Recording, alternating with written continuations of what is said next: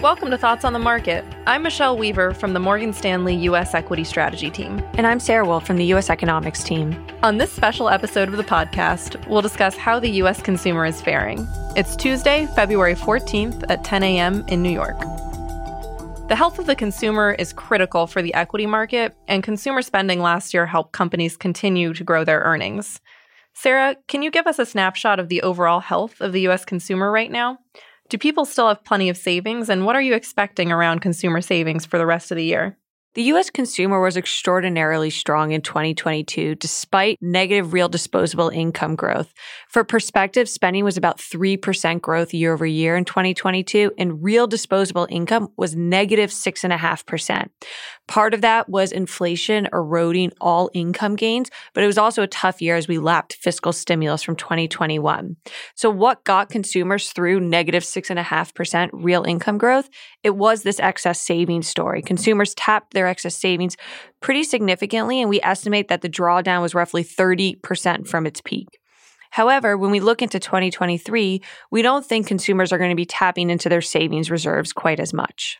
It sounds like households drew down quite a bit of their excess saving. Is there any danger that they're going to run out? And if that's the case, when do you think that'll play out? So we don't think 100% of excess savings are going to get spent ever. Remember, savings is not cash in your wallet. It's just anything that hasn't been spent. So some of these savings have moved into longer-term investment vehicles as well. We think that an additional 15% will get spent in 2023 and 10% in 2024 after 30% drawdown last year. This slower drawdown in the excess savings will allow the savings rate to recover after sitting at a 2-decade low in 2022 at roughly 3%. But there are important divergences when you look at the distributional holding of excess savings. For example, the bottom 25% has drawn down over 50% of their excess savings compared to 30% overall. And we believe they're on track to run their savings dry by 2Q 2023.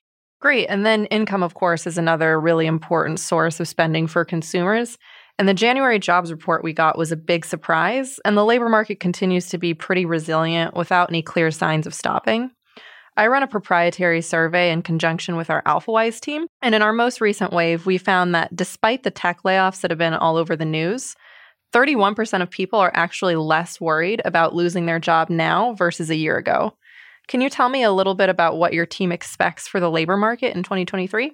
Well, the February jobs report was a whopper by any standard. 517,000 jobs, and the unemployment rate hitting all-time lows at 3.4%. However, I think it's important to put these numbers into a bit of context. We identified 3 temporary factors that boosted non-farm payrolls in January and that we think are unlikely to persist in February. The first is weather. A warmer than usual January added about 130,000 jobs last month. The return of strike workers added 36,000 jobs, and seasonal factors added 3 million jobs. Typically, we see the shedding of a lot of workers in January after the holidays, so leisure and hospitality, retail workers, transportation. But because we're dealing with significant labor shortages, and as a result, companies are hoarding workers, we're seeing a lot fewer layoffs than we typically would given this time of the year, and as a result, the seasonal factors are adding too many jobs right now. We expect the February print to be about 200,000, which is more in line with the trend that we had seen from July until December of 2022. We continue to expect job growth to slow this year, hitting a low of 50,000 jobs a month in mid-2023, pushing the unemployment rate up to about 3.9% by the end of this year. Michelle, you mentioned that you have an AlphaWise survey. Could you tell us a little bit more about what the survey's telling you about consumer spending plans? Sure. So on this wave of the survey, we asked people to think about major purchases that they're planning on making over the next 3 months. And we defined a major purchase like a vehicle, large appliance, or vacation. And we found that about a quarter of people are considering shifting to a cheaper alternative, while a third are expecting to delay the purchase altogether. And we also asked several questions on everyday purchases. And our survey indicates that consumers are planning to spend less on more discretionary categories. So that would include tech products, electronics, clothing, alcohol, and home improvement. Michelle, that makes a lot of sense. And it's great to see when the hard data matches the soft data. We've done a lot of modeling work on how higher interest rates impact consumer spending, and we see a similar response in those categories. In particular, consumers tend to pull back on durable goods consumption, including home furnishing, electronics and appliances, and motor vehicles. We haven't really talked about the services side yet. There was a big travel boom post-COVID. Do we expect this to continue this year? Stocks exposed to travel did really well post-COVID as people were excited to get out there and travel again. Last year, we saw international travel restrictions lifted, making it a big year for vacations. And so there is some reversion likely here. And our survey showed that consumers are less positive on travel spending this year versus last year, with 34% of people expecting to spend less on travel and only 23% expecting to spend more. That's a pretty big step down in spending intentions on travel that your survey work shows. It also looks like in the economic data that the strongest part of the services recovery is behind us. We saw 10% nominal spending growth on services in 2021 and 2022. So it's no wonder that this should decelerate in 2023 as the labor market cools and we return back to normal spending behavior. Finally, Sarah, let's talk about inflation. Inflation is something I've definitely felt a lot as a consumer. For example, when I go to the grocery store, egg prices seem to be out of control. But when I look at my energy bill, things seem to be getting a little bit better. Can you tell us what's going on here and what you expect on inflation for the rest of the year?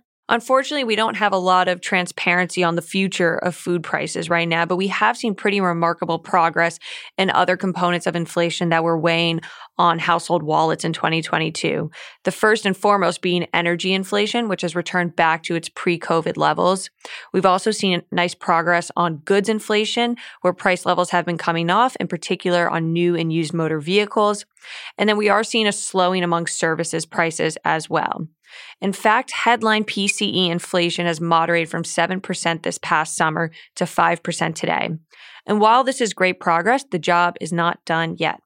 We think inflation does reach 2.5% by the end of 2023, but this is going to require more aggressive action by the Fed. We now have 2 more 25 basis point hikes from the Fed in March and in May, reaching a peak rate of 5.25%.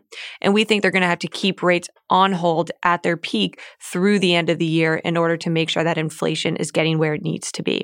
Sarah, thanks for taking the time to talk. It was great speaking with you, Michelle.